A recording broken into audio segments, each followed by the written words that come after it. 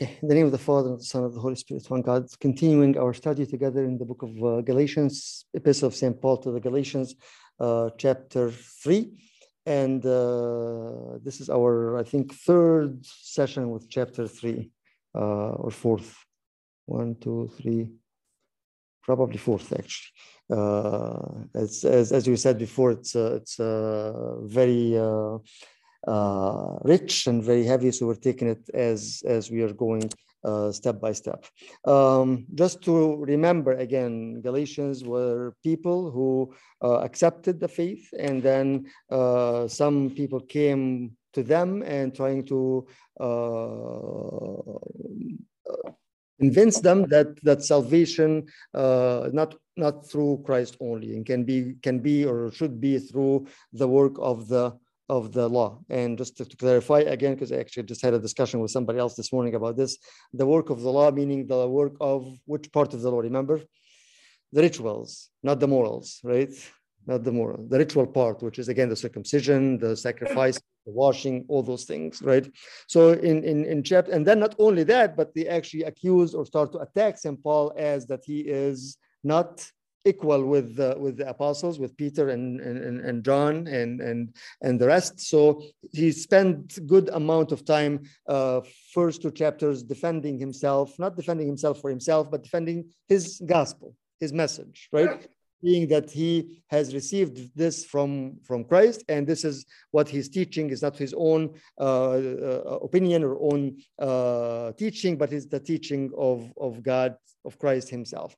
And then went on several times in talking about the law. Again, the law is not that the law is bad, but the law is not what's helpful, right? And we'll talk about this more and more today. Going to that, to chapter 3, which is more of, again, started with kind of rebuking them. And we said that the reason for that was what? Not just because they are being trying to deviate, but because they are trying to do what? Trying to find their own righteousness through their own work, right? Not through the work of Christ himself. And that was the first time of chapter 3. Last time we were talking about, so this is the third time, talking about more and more about the idea of the righteous lives by faith. And we talked about this a lot, that lives by faith, meaning that actually that faith has to be what? Living, practicing, right? It's not just the faith that, okay, I believe and that's it. But no, the faith that is perfect faith, and the faith that is active, and the faith that is transforming, is the faith that we have to live by it. We have to live by it. And we talked about that also. What does it mean to live by faith? Today, actually, I'm hoping to finish chapter 3. I'll read it first, and then we'll do something a little bit different. I think, let's read it first. Let's read the passage from chapter 3, from verse 16 till 29. So 16 to the end, or from 15, because that's the section itself, from 15 till 29, and then we go from there. And again, as I will continue to read from the ESV, so it might be a little bit different than what you have, but let's focus on that and then see what we have today. Okay. Before that, what we talked about last time, again, is what we've learned together, that St. Paul is actually reciting a part from the Old Testament. From which book, if you remember? No, the book of one of the minor prophets, where he said, but the righteous lives by faith. From which book? Habakkuk, right? 2:3, Habakkuk, where we talked about actually the actual context of that he's talking about the prideful man, but then the man that lives, or the righteous man lives by faith, right? If you remember this, okay? So, and then he goes on to give more examples of what he is trying to prove here. But again, this passage can be very, very, very also complicated, if I may say that, and more of repetition, but actually it's not, because then that's why, as I'm saying, we'll try something different today. We'll actually go to the end of the passage, end of the chapter, and go backward, because I think there is a big difference when we read it this way and see exactly where is he leading, what is he trying to bring to them, right? So let's read it together and then see what is this all about. Again, Galatians 3 from 15. To give a human example, again, human example of what? Let's read the verse before that. So that in Christ Jesus, the blessing of Abraham might come to the Gentiles, so that we might receive the promised Spirit through faith. So he's saying, as we talked about Abraham, that the promise is through faith, not through what being biological children of Abraham, right? So that's, and then he goes on to clarify that, okay?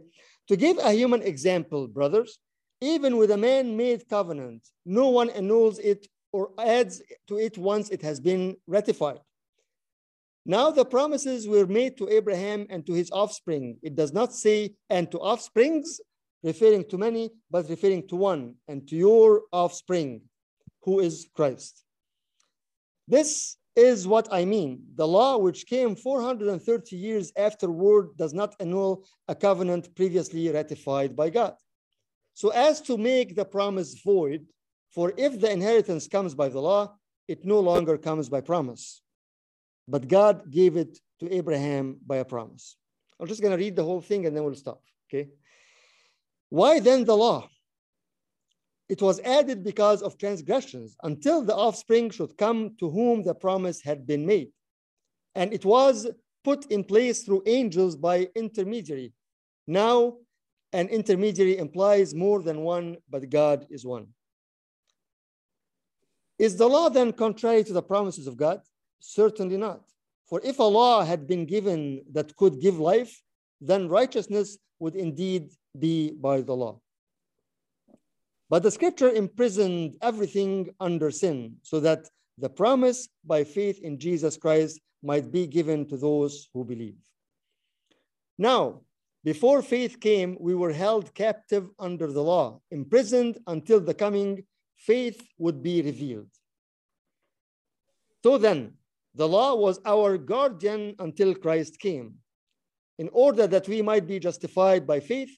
But now that faith has come, we are no longer under a guardian. For in Christ Jesus, we are all sons of God through faith. For as many of you as were baptized into Christ have put on Christ. There is neither Jew nor Greek, there is neither slave nor free, there is no male and female, for you are all one in Christ Jesus. And if you are Christ's, then you are Abraham's offspring, heirs according to promise. Grace of God be with us all, amen. Okay, what is this all about? Anybody understands anything? Let's set the text aside, and I want to go off the last text, the last verse, and I'll tell you why I'm doing this. At the end of the verse, again, Galatians, end of chapter 3 says, "For as many of you as were baptized in Christ have put on Christ. There is neither Jew nor Greek, there is neither slave nor free, there is no male and female, for you are all one in Christ. And if you are Christ's, then you are Abraham's offspring, heirs according to the promise."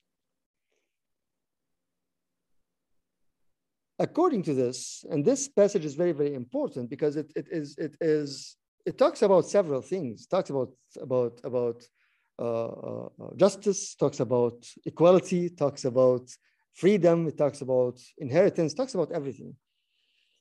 And I think this passage is actually the reason all the turmoil and all the tribulation and all the struggles and all the wars and all the fights and all the broken families and all the bad relationships is all because of that. Because what he's talking about at the end here is what? That all is what? Equal. All is equal, right? I look at whoever and I see that person as what? As my brother and my sister. There is no difference, right? So with that, and see how that is actually affecting what we're struggling with nowadays, right? In everything, on any level. on any level. It is the reason and the core behind every other problem, because we are not looking at each other as what? As we are all heirs. Means we all have one Father. We are all inheriting from one thing from one Father, right? So if we keep this in mind, and then ask ourselves, and I'm asking myself, like, in order to have this kind of vision for each others and for the whole world, what kind of lens we need to put on? What kind of lens we need to put on? And again, I'm going to go back to the text and what St. Paul is talking about, but I think it's very, very relevant to take it from this angle. What is it? Again, in order to see you as a brother and sister, in order to see that there is no difference between a Jew and a Greek and a man and a male and a female and a white and black and yellow and whatever, I need to look through a certain what? Lens. What would be that lens? What would it be? What do you think? Yes, David. The Christ is the Father. Okay, how can I really use that? Okay.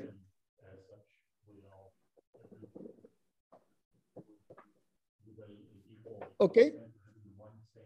Okay, so David is saying that we have one Father and he is the source of everything. There's no distinction. Okay. I think we all know that. Right.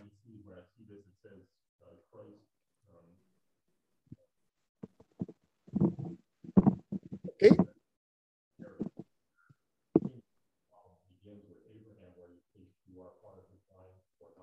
Okay. Okay. Okay. So what David is saying, that the problem is that we are distinguishing, or people distinguish themselves, right, as whether they are from the lineage of Abraham or not, right? Meaning what? Meaning that somebody is better than the other. Okay. That's a very good point also. What else? What else? Online people, just feel free to join anytime. What else? What other lenses that we need to use in order to see that we are all equal? And equal, again, it's not just an intellectual thing, not just, no, equal in actually the way I treat everybody, right? Humbleness. The way I talk about everybody. Say again, Fifi? Humbleness. Okay. Humility. That's a very good point. Humility, right? Because not to look at someone is higher than me or lower than me. We're all equal in Christ. Okay. Okay. You're coming very, very close to where the text actually, again, and we're taking it from the end and going up backwards to see exactly what was that all about? What is he trying to say, right? Okay. What else? I think love is on the top of everything. Loving each other, or okay. Look, I believe that if we really live with that love, we will forgive each other very easily. Okay. But what stands, again, as you said, Fifi, just before that, what stands against love is what? Is loving ourselves, right? Why is that? Because we think that we are better, again, right? Okay. What else? So Abuna, it says that we put on Christ, so maybe we need to look to each other how God looks to us, not how we think others are. He's saying that put on Christ. If we were baptized, right, then we put on Christ. That means, again, that it's not no more myself, but who? It's Christ. Okay. Okay. What's the challenge of having that mindset?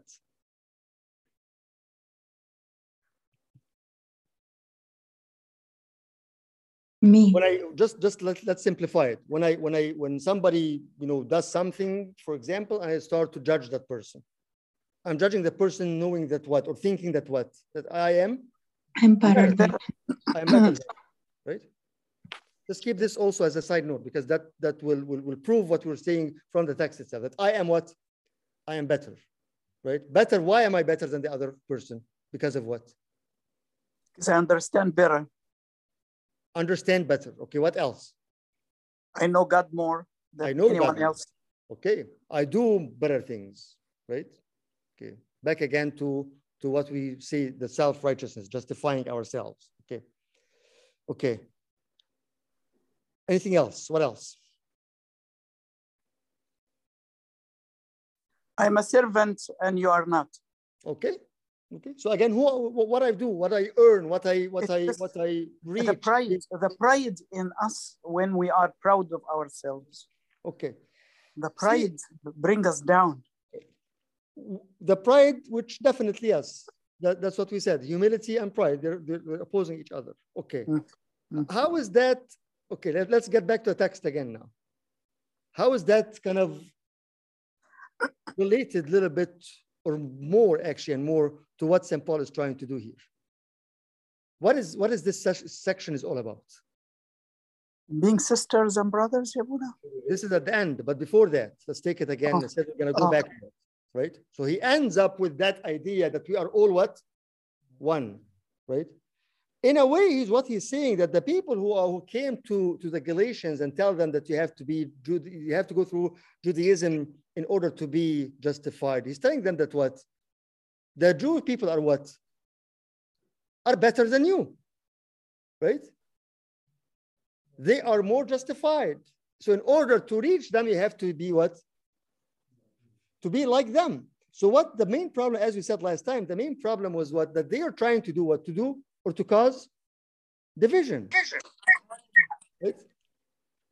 Based on what he was trying to tell them, that the problem is, you think you will be saved by Christ. No, we are better than you are because we have Moses, we have the Torah, we have the law. And in order for you to reach that point, you have to go back to this, right? So it wasn't just a matter of teaching, but it was actually a matter of starting to actually cause what? Cause division, causing that, no, the Gentiles are less important and less valued than the Jewish. And that's where St. Paul, towards the end of this chapter, goes back again to that base, which is what? No, we are all the same. But again, why? Why is that? If you look at specifically verse 22 and 23. Verse 22 and 23. I think this is the center of this. The center of this. What does it say? What does it say? It says that now, before faith came, we were held captive under the law, imprisoned until the coming faith would be revealed. But the scripture, in a different translation, but the scripture has confined, but the scripture imprisoned everything under sin. The scripture imprisoned everything under sin, so that the promise by faith in Jesus Christ might be given to those who believe. Now, before faith came, we were held captive under the law, imprisoned until the coming faith would be revealed. What does that mean? But the scripture has confined all under sin, that the promise by faith in Jesus Christ might be given to those who believe. But before faith came, we were kept under guard by the law, kept for the faith which would afterward be revealed. What is he trying to say here? Again, back to the point that there is no one better than the other. No Jews, no Greek, no Gentiles, no black, no white, nothing. Why? Because we're all under what? We're all in the prison. Yes. Yes, we're all in the prison, as Dr. Samir is saying. We're all imprisoned. Look at the text again. We are all imprisoned. The scripture has confined all under sin, has imprisoned us all under sin. Why? Because no one is able to fulfill the law, the commandments. So what are you? That's exactly what St. Paul talked about in 1 Corinthians. What are you boasting about? What is it that you have that wasn't given to you? Right? What makes you better than the other? Why are you judging so and so? Why are you saying, no, we are better as Jews than you Gentiles, and in order for you to reach what we've reached, you have to go through what we went through, right? Obviously, the law didn't justify you. You are under the imprisonment of the law, right? The commandments, again, that back again to the Sermon on the Mount, again, that very, very high bar, right? Love your enemy. If somebody asks you, you should give them the clock. If you do this, right? If one is go the second mile, go the extra mile. Why all this? And that's what he is going, again, that's how he started this section with. He's saying that, you know what, we are all imprisoned under the law. There is no one that is able to fulfill the law, except the one and only, which is what? The Lord Jesus Christ himself, who fulfilled the law. And in order for him to fulfill the law, he had to do what? To be a curse. Remember last time? He had to be a curse. Meaning what? That in order to live, he had to die. So for us, in order to live, we have to die. Meanwhile, there is no point. If anybody of us, back again to you foolish Galatians, how can you think that you will be better than so and so and so? Who made you better? Right? So back again to our practical life, to our struggle life, again, whether it's within our families, our relationships, our everything, what makes one better than the other? What makes one able to judge the other? What is it? We are all under the prison. We're all imprisoned under the law, as it says. And we're all waiting for what to come. If you look at the scripture here, it's very, very interesting the way it's written. That the promise by faith in Jesus Christ might be given to those who believe. But before faith came, what does before faith came? Is faith a man that will come? Faith, not faith in Jesus. Faith is Jesus. Because here is talking about what? About the fulfillment of the promise through what? The seed. And that's why I say not through the seeds, not the offsprings, but the offspring, which is what? Christ. So the fulfillment of the promise, the inheritance is through whom? Through Christ. So before faith came, which before the seed came, which in the seed all the promise was fulfilled, we were all still under what? Under the law. So that's why he started with that, and he's going more and more and more to make it actually very, very, very at the end the reason of all this, which is what? Our relationship with each other. How we can see again Christ in each other. What is that lens? So that lens that I was talking about early that we need to put in order to do this is the lens that we are all what? Under the prison of the law till Christ came, right? And that's why he brings here what?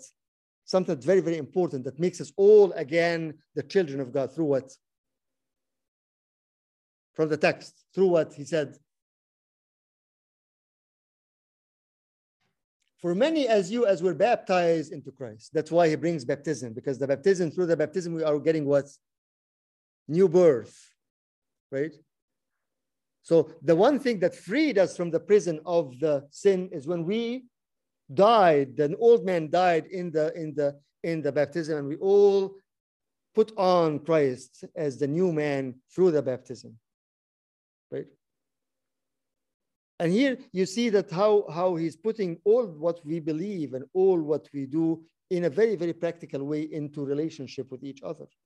Because he says at the end, this is as he ends Galatians after this is the whole idea, right? Is how we can reflect that and how we can see Christ in each other and how we can help each other as to walk in the Spirit, as he says, and not to fulfill the flesh.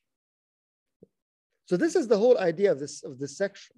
Again, he goes on to the end of this, which is again how we have that equality, how we can look at each other as we are all one, and we will never be able to do this unless we always remember that we were all what? Under the law. That's why Christ came, because if you go backward towards where we started from this section, he talks about what? That the law could not give life, could not give righteousness. The law was what? Gave us actually the reason to wait for the promise, right? Because if, again, imagine this, if we are imprisoned under the law, right? So because of that, we are waiting for what?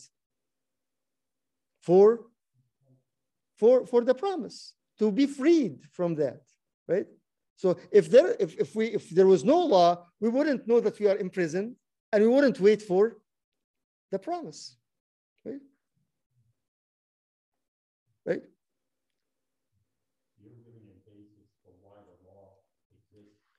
Right. Right. One very important thing, and that's why here he says, even in verse 19 himself, he talks about, so why then the law, right? So he himself is answering that question, right? But this is like the main outline of this passage again. But I wanted to take it from where it ends, because that is the goal, right? Is how to live that. Again, I was reading this earlier today, that when he talks about, in Christ, there is neither Jew nor Greek, neither slave nor free, there is no male or female, for you are all one in Christ. That means what? A lot of times we talk about what we call our identity in Christ, right? But actually, according to this verse, he's saying what? Like, you have no identity, right? You're nothing. You're not a Greek, you're not a Jew, you're not a male, you're not female, nothing, right? Why? Because the one and only is what? Is who? Is Christ, right? And there's no way we will deal with each other on that basis unless we really understand that we are what? We are nothing. We are nothing, right? Why we're nothing? Because we were under, everybody was under the prison, under the enslavement of the law, till faith came, right? Till Christ came, right? And fulfilled that. So let's go back again and see what is this, because this passage also has certain verses that are kind of hard to understand, and we need to explain that. But before we go there, I need to hear from you other thoughts or comments or questions about this particular passage so far. Anybody, online people also.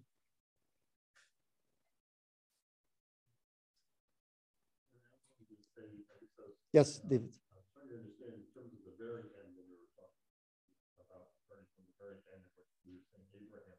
Okay. And I'm wondering if that is a tripping point, because he's talking about a seed, right? Not the seeds that, right. And the seed is Jesus. Right. He's talking about one seed, which is Jesus. But the Jews, right. Their line of thinking is not necessarily that. Is it? I always think they think Abraham is their father. Right. Very uniquely their sort of. Right. Yes. So it has a. There's always a dual meaning and interpretation. Is that your thinking? But actually, it's the way they understood it, or the Jewish understood that, is not based on the text, because the text, again, if we go back again to the origin, whether it's Greek or Hebrew, it's single. It's single. Zara, seed, not seeds, offspring, not offsprings. So which, think it's Christ, but Christ has to come. But they thought what they have in mind, that they are the only chosen people, and they are that offspring, right? Offsprings, right? That's why St. Paul here is clarifying this to them. He said it's not written offsprings, it said written offspring, right?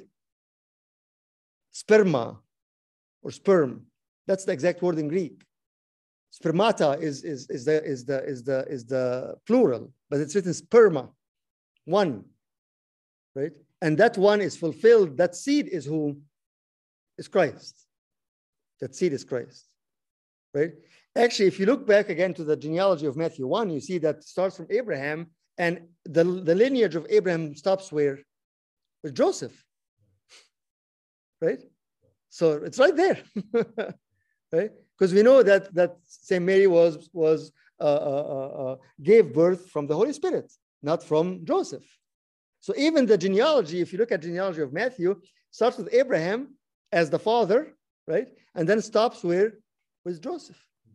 So the lineage itself doesn't continue as the actual offspring or offsprings, the biological offsprings of Abraham. Okay? Back to the point again, like, what are you boasting about? And that's exactly what the Lord himself said when he said that I can make out of this stone what? Children of Abraham. Yes. Why did they give the law only to the Jews? Very good question. When was the law given? After what? After Exodus, and after specifically when in Exodus?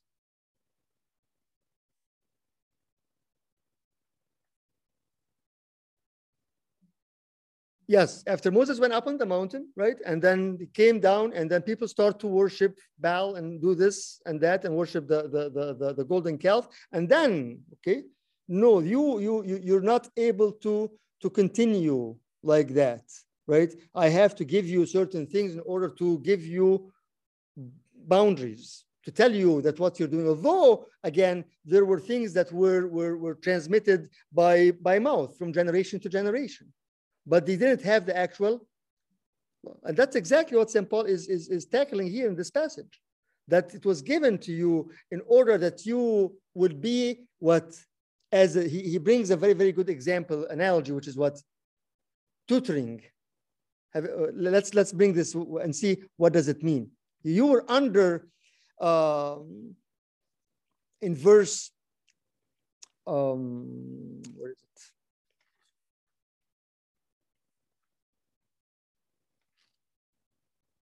In verse 24. So then the law was our guardian until Christ came in order that we might be justified by faith, right?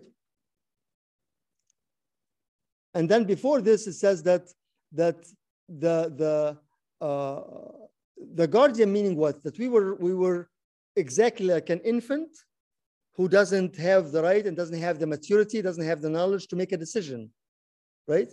So they put what they assigned whom for that infant or underage person, a guardian, to do what? To control and to guard and to rebuke and to discipline and to take care of, right? So that's exactly what he's saying, that the people were very, very, very immature. So he is preparing the people for the coming of Christ. And that's why St. Paul here is saying that that's one of the reasons the law was given to as a guardian till you become what? Ready. And that's why we say in the fullness of time, when St. Paul talks about in the fullness of time, Christ came, God became flesh. Why to them only? Because again, the promise was for Abraham. And that's what he says here, that the promise came before the law.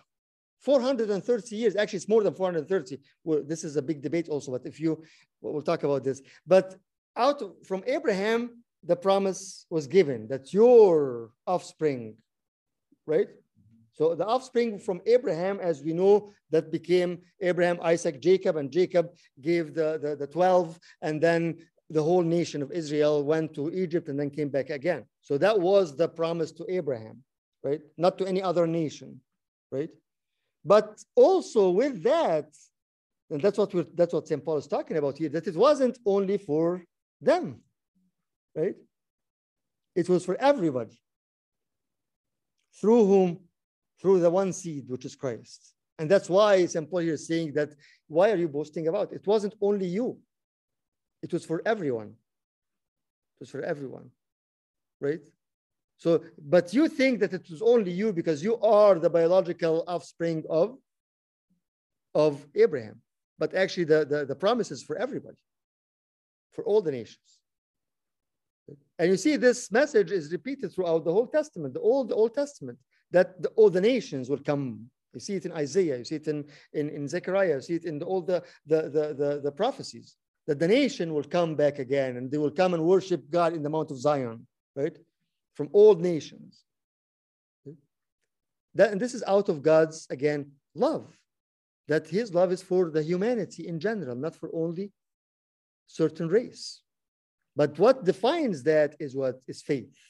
See? Right. Okay. Anybody else? Any comments or questions?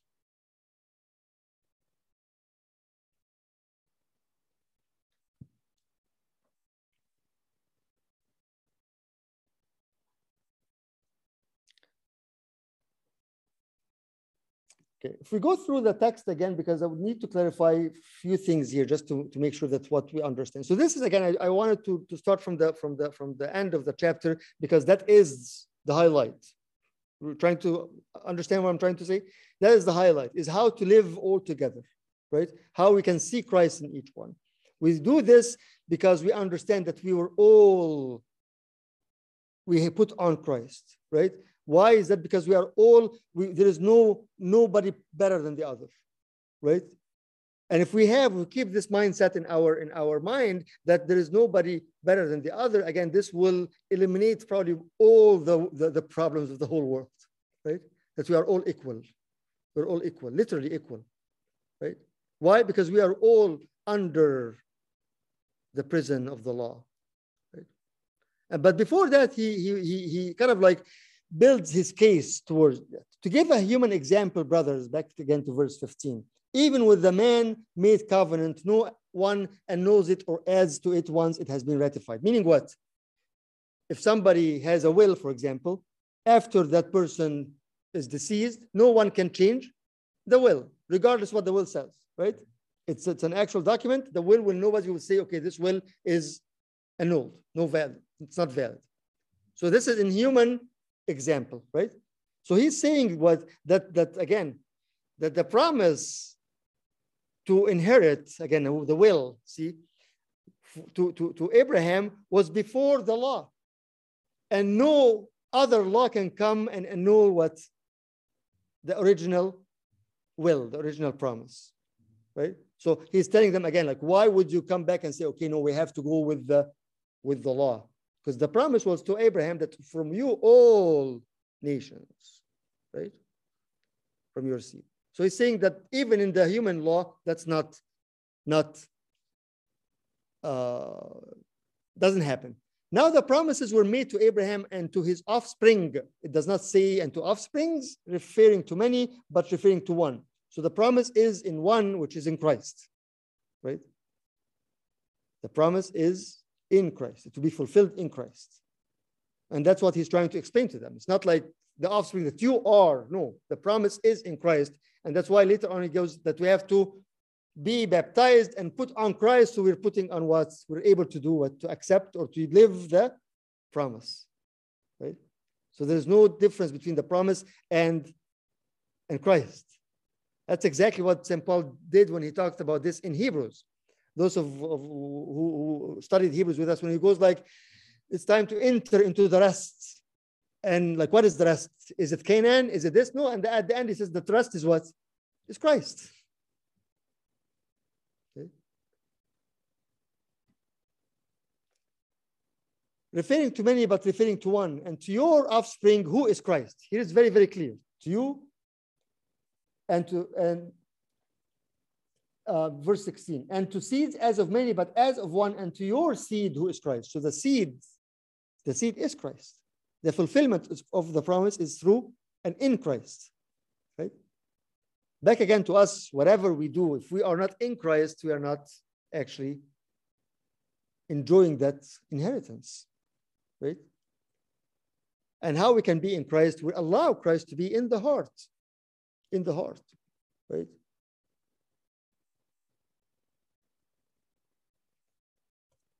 And he goes on with that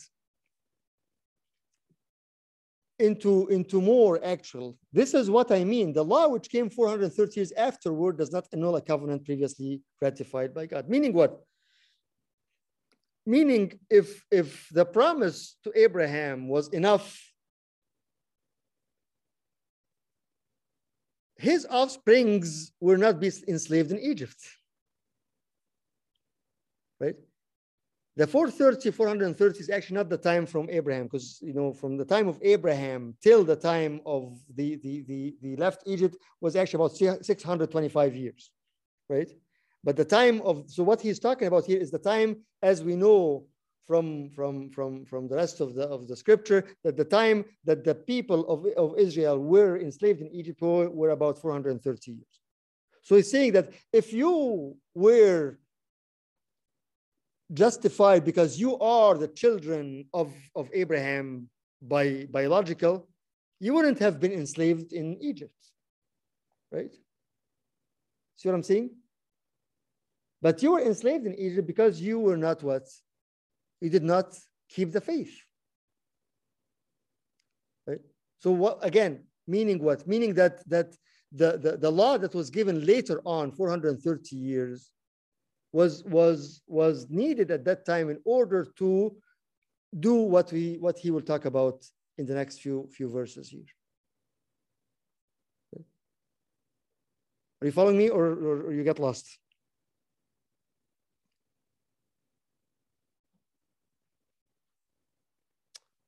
Again, in spite of Abraham's faithfulness, his children were enslaved. Why they were enslaved? At that time, there was no law. But he's saying that you know, if you were, again, you're guaranteed because you are the offspring of Abraham, then you would have been protected from slavery. So being the offspring, the biological offspring of Abraham, did not save you from being enslaved in Egypt. Okay, that's basically simply what he's saying, right?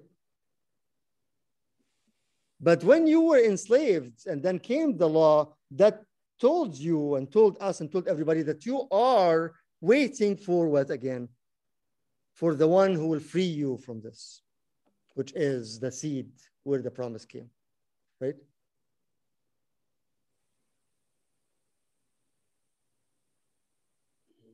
Yes.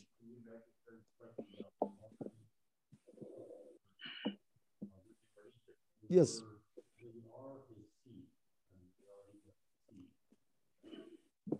They are biological, yes, children of Abraham when they were in Egypt. Right. Right. Yes. But what you're saying, it could have been another. So it could have been somebody else, some other group, not necessarily the biological, because the seed is But keeping that lineage was important to from that comes Christ, right? Yes. But again, it's not that they were just being his biological children that then they are automatically justified. That's the point. Right, they're not justified. Right. But they are still chosen at that time in order for the fullness of the time to come Christ, and then he will justify and he will choose what? Everybody. And that's, again, if you remember the prophecies that we read during Epiphany, during the water of the liturgy of the water in Jeremiah, it said that you will become my people, right? The new promise that everybody, right? I will give them this and this and that, right? So the change from, and that's exactly what St. Peter was talking about, that we were alien, we were foreigners, and then we became what? People of the household of the Lord, right? Through what? Through the promise, who brought everybody to him. Right? There is a question I heard, but I don't know who said it.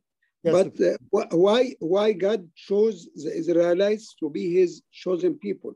I think there is two causes. First of all, through them, the world might acknowledge God, but they were not faithful, and this is came in Romans 3:3. Yes. If somebody was unfaithful, this makes the faithfulness of God without effect. This is not one. Second is that Jesus, who is the promised Savior, must become incarnate from people who knows God, right, from heaven. Right. I the question, but I didn't hear the response. Right. And actually, St. Paul himself, like later on, when he talks about Hagar and talks about Rebecca, he kind of points at that through Isaac, the children of the promise, not through Ishmael, right? Why? Again, it could be like, why? We know Ishmael actually had another 12 sons, right? So like Jacob had 12 sons, Ishmael had 12 sons. It became a huge nation and a multi-nation, right? And multiplied that, right? And God actually gave him that kind of like promise also, right? That you will become a nation. So why the lineage of Isaac continuing that, but not the lineage of, they're still both from what? From Abraham, right? Why? Because the promise said from Sarah, you will have a son. And the son of the promise will be from Sarah, not from Hagar. Hagar was his own choice, right? Hagar was the promise or the solution of Abraham and Sarah when they did not believe in the promise. So how out of that comes the promise himself? It won't. See? If you go back again to the story itself, it is very, very clear. Why is that? Because that's God. As we said before, he's the judge. He decided, the divine court said that the promise will come from Sarah. That's a divine court order. Nobody can say why. That's what it is, right? But what Abraham and Sarah did was very, very, very interesting.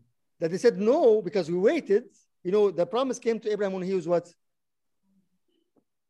The first one came when he was 75. But then Isaac came later on. So we have about 25 years or so that he's waiting. And as he's waiting, like, okay, God, you might be wrong, or you're delayed. So let's find our own way, right? So Sarah brought Hagar, and Hagar brought Sarah. Sarah brought Hagar to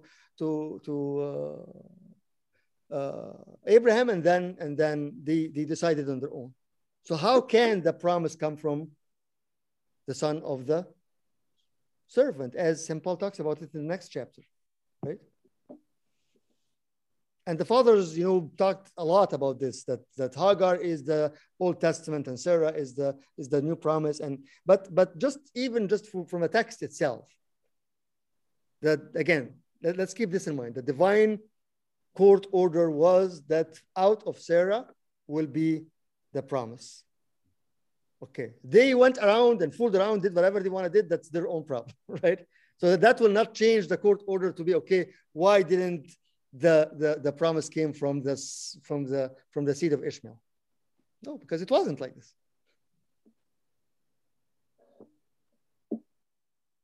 Right? And that's very, very relevant to us, to be honest. Again, we don't want to just take this text as more of theology and more of no, it's very, very relevant to our own thing. When God say, you are my son, right? But you are my son through A, B, C, D, E, F, G, right? Through, this is the plan that I have for you, right? Just trust in it. And that's why he talks about it at the end by faith, right? Just trust. We were talking about this yesterday in Hebrews when we were studying Hebrews 11 yesterday. We said that faith is so much related to what? To hearing, to obey. And that's, Abraham heard and obeyed and moved on with that. Right? Christ himself. If you look at the mind of Christ in Philippians 2, he obeyed and emptied himself and became, he obeyed, right? So in order to have faith, I have to do what first? To hear and to obey.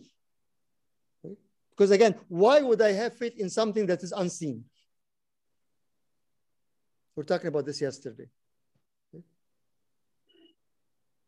Faith is the substance of the unseen. Okay, substance is always something that's seen. This is substance, so I can see this. Okay? But you want me to believe or to have a substance of something that is unseen? How could it be a substance even?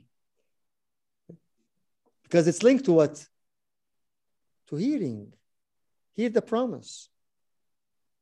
Okay? So when Abraham did not hear the promise at one point, him and Sarah, right? And then went on their own, God says, well, that cannot be my people. Those cannot be my people. That is your own decision, your own way of dealing with things. That's not my plan. That's not my plan. And I think a lot of times we miss this idea that he is in control. Again, he has his own plan and we have to just obey. And because of that, we can miss the inheritance. So that's what what St. Paul is talking about here, when we go back to the text, that no one can annul this deal, this promise. No law can come again. If we make a deal now, right? If two countries made a peace treaty, okay, and they agreed on that, and then later on law changes, that law cannot what? Cancel the peace, right? That's what we have in Egypt and Israel, right? Exactly the same thing. There was a peace, and it was signed, and there are borders and lines and everything. No matter what can different governments, different rulers, that's what it is, right? And you cannot change it unless you want to go to war again and start all over again. It cannot be. So it's the same thing. The law will not change the promise. That's what St. Paul is trying to say here. So why was the law? The law was there to tell you that you are wrong. And was there to tell you that becoming the tutoring, schoolmaster. And that's actually from the culture itself. At that time, they would bring the child and give him to a person that will do what? Will take care of the child in order to raise him, to educate him, and he has the right to discipline him, to rebuke him in order what? He is a guardian, but he's not the father.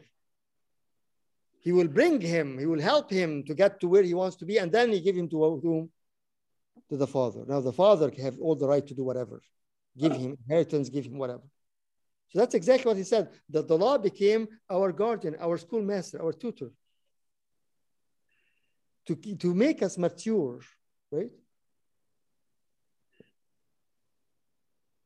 If you go back again to the time of the nation of Israel and so forth, we all know very well from history and from the book and from the Bible itself that all the other nations were very, very, very vulgar, right? And very, very violent, right? So in order for the Lord to prepare and to keep certain lineage, in order for them at one point to come Christ, he had to give them the law in order to say, what? No, you have to abide by this. You cannot be like the rest. Right? So it was governing them, right? Again, that's why he said it was like we were all under the prison, right?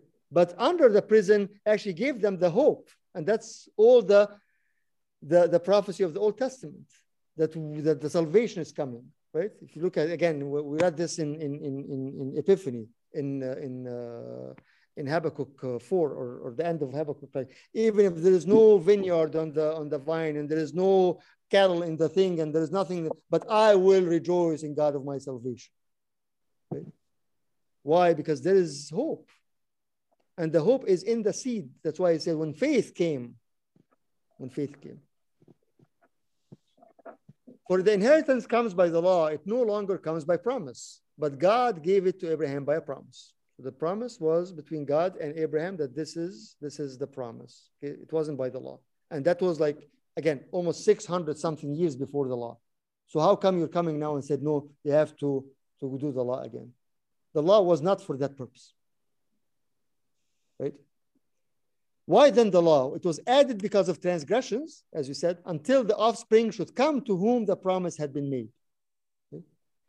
And if we take something out of this, it is our understanding again and our mindset that in order to be renewed, we cannot be renewed and transformed away from the work of God in ourselves.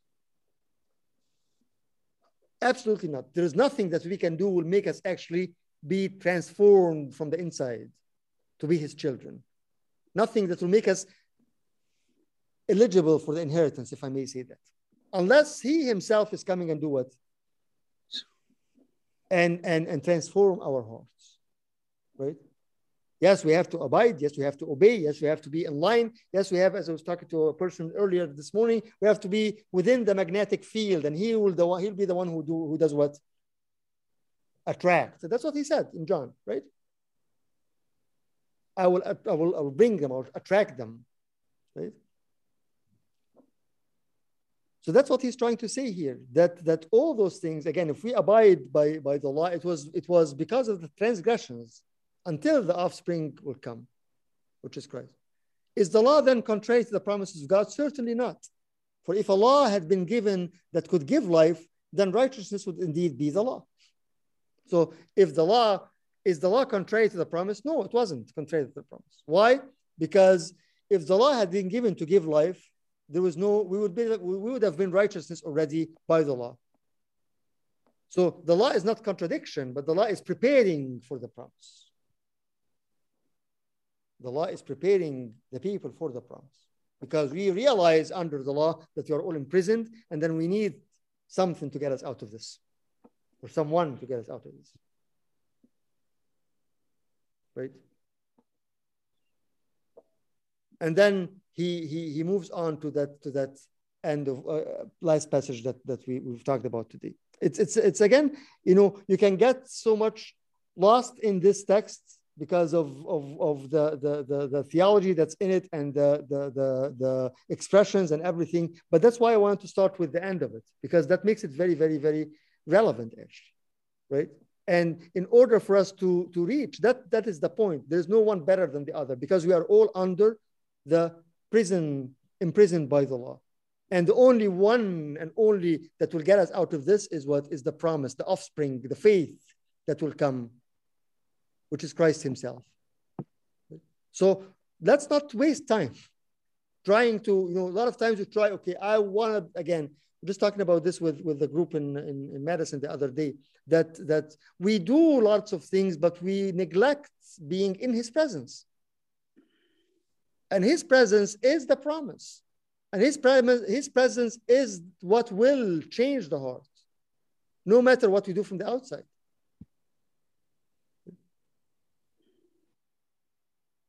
Again, as we always say, what doesn't matter how often you come or how often you fast or how often, if he is not the reason and the way of righteousness, then nothing will actually all this will make us what? We feel more guilty, right? Again, my talk with somebody this morning, about fasting, for example. Fasting, which is supposed to be an exercise we do that in order to get us close to God, it became what? A burden to us. Prayer, the same thing. Instead of bring us into his presence and make us actually joyful in his presence, it became a burden and make us more guilty, because we cannot reach this. Peggy, you have a question. You're raising your hand. Yes. You can unmute yourself.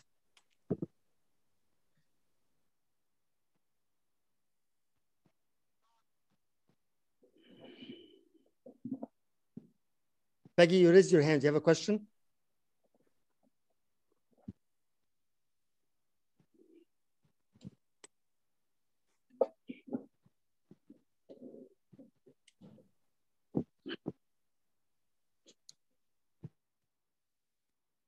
No?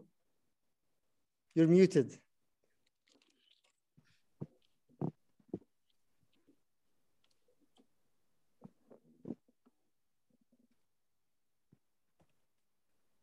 Okay.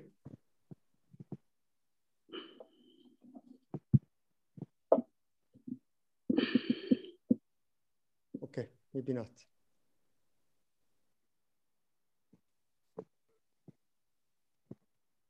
Anybody else want to add something? Yes, David, you want to add something?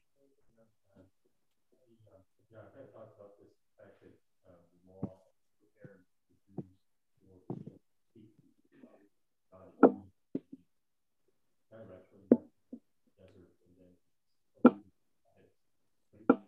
it's the training of the people to speak the language, speak to God in preparation for Jesus, as well as the civilization aspect of it. Civilization, but also a civilization that weren't the chosen. Right.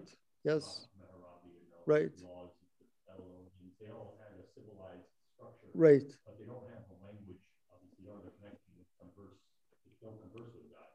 But they do find themselves, if they have, I think, in my mind, Cyrus and these structured societies that have laws.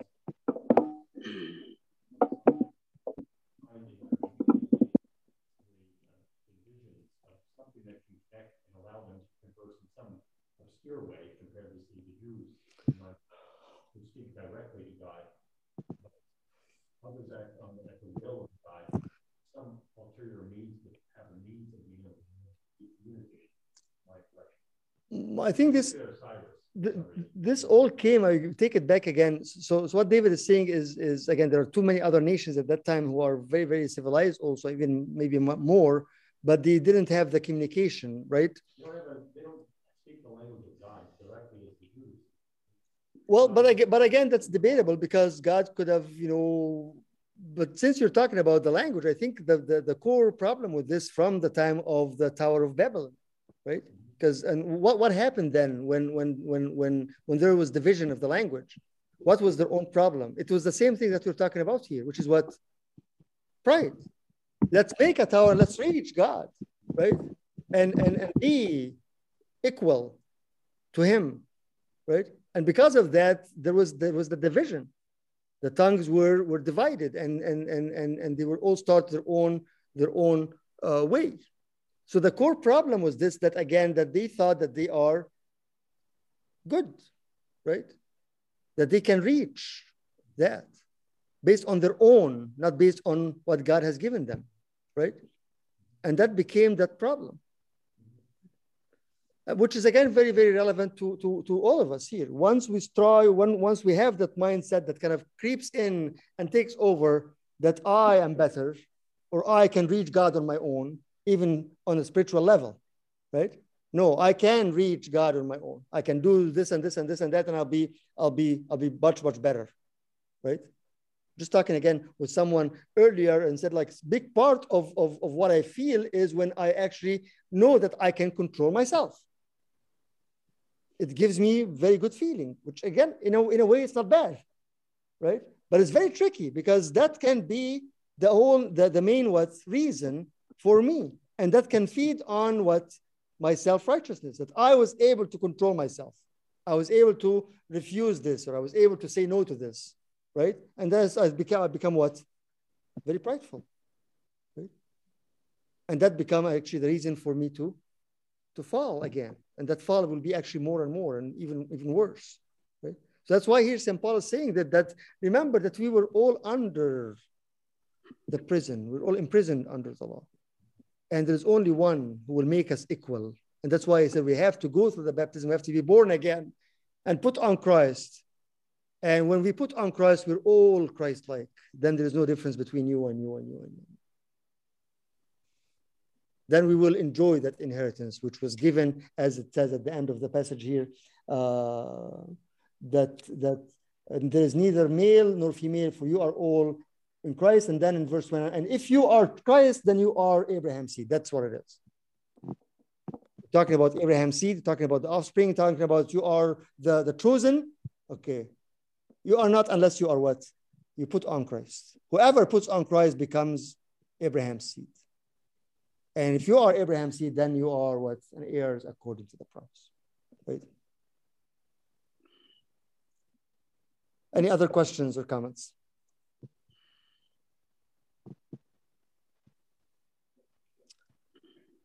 Okay. So we're done with chapter 3. Thank God. We'll start 4 again next time, God willing, next Saturday, and then we'll move on with that. Again, there is a lot in that. I really encourage you to read on your own. Read Galatians again, and take it step by step, and see again. Spend some time with it, and spend some time again praying with it, and seeing exactly what does it mean. And then we take that as an actual